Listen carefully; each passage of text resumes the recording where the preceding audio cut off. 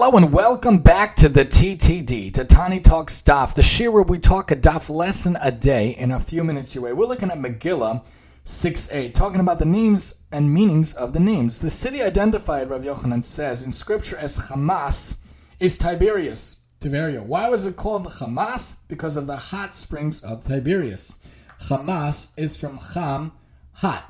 City identified in scripture as Rakas is Sipori. Why was it called Rakas? Because it is elevated in relation to its surroundings. The city of Sipori is located on the top of a mountain. Rashi points out, like the bank of a river is elevated in relation to the river. Rakas means bank of a river. The city identified in scripture is Kinneres, is Ginosar. Why was it called Kinneres? Because its fruit are as sweet as the sound of a harp. Kinneres is from Kinor, harp. Alternative explanations, Aruch explains that Kinneres is the name of a tree which produces sweet fruit, and that is the word kala, sound, is not included in the text. So here we have different cities with different names because of different identifications and meanings. And that's the wonderful thing about the Hebrew language. Names and letters and words have such beautiful meanings, such beautiful significance. Even names of people have significance. My name in Hebrew is Nasan Mordechai. Nasan he gave, also like Nasan the prophet, who talks to David in the Uriah story, and I believe at the end of his life also with the rebellion while he's on his deathbed. And Mordechai is the famous character, of course, from the Purim story, who saves the day along with Esther and is second in command, basically, at the end of the day. Mordechai also means warrior. He was a warrior for Torah.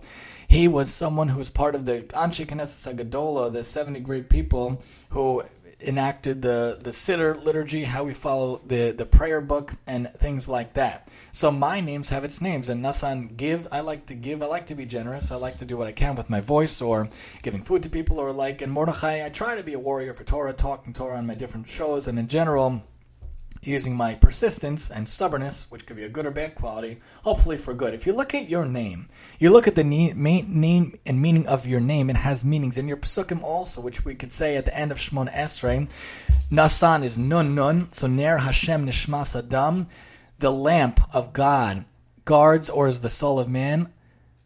Ner Hashem Nishmas Adam Chafes Kol Chad Rivatin. Everyone who seeks it, it can be in the heart, it could be inside the stomach and the soul of a person. Seeking for Hashem, looking for Hashem, the candle of Torah is what keeps us aflame and alive.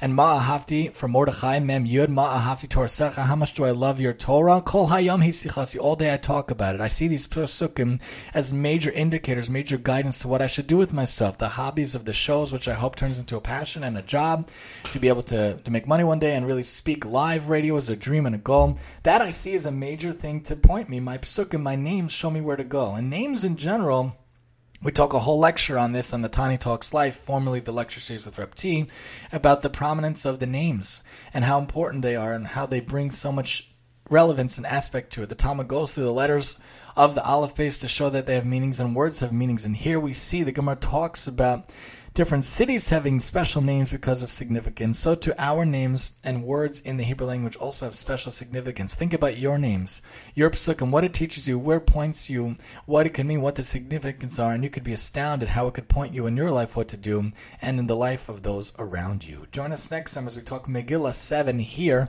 on the TTD.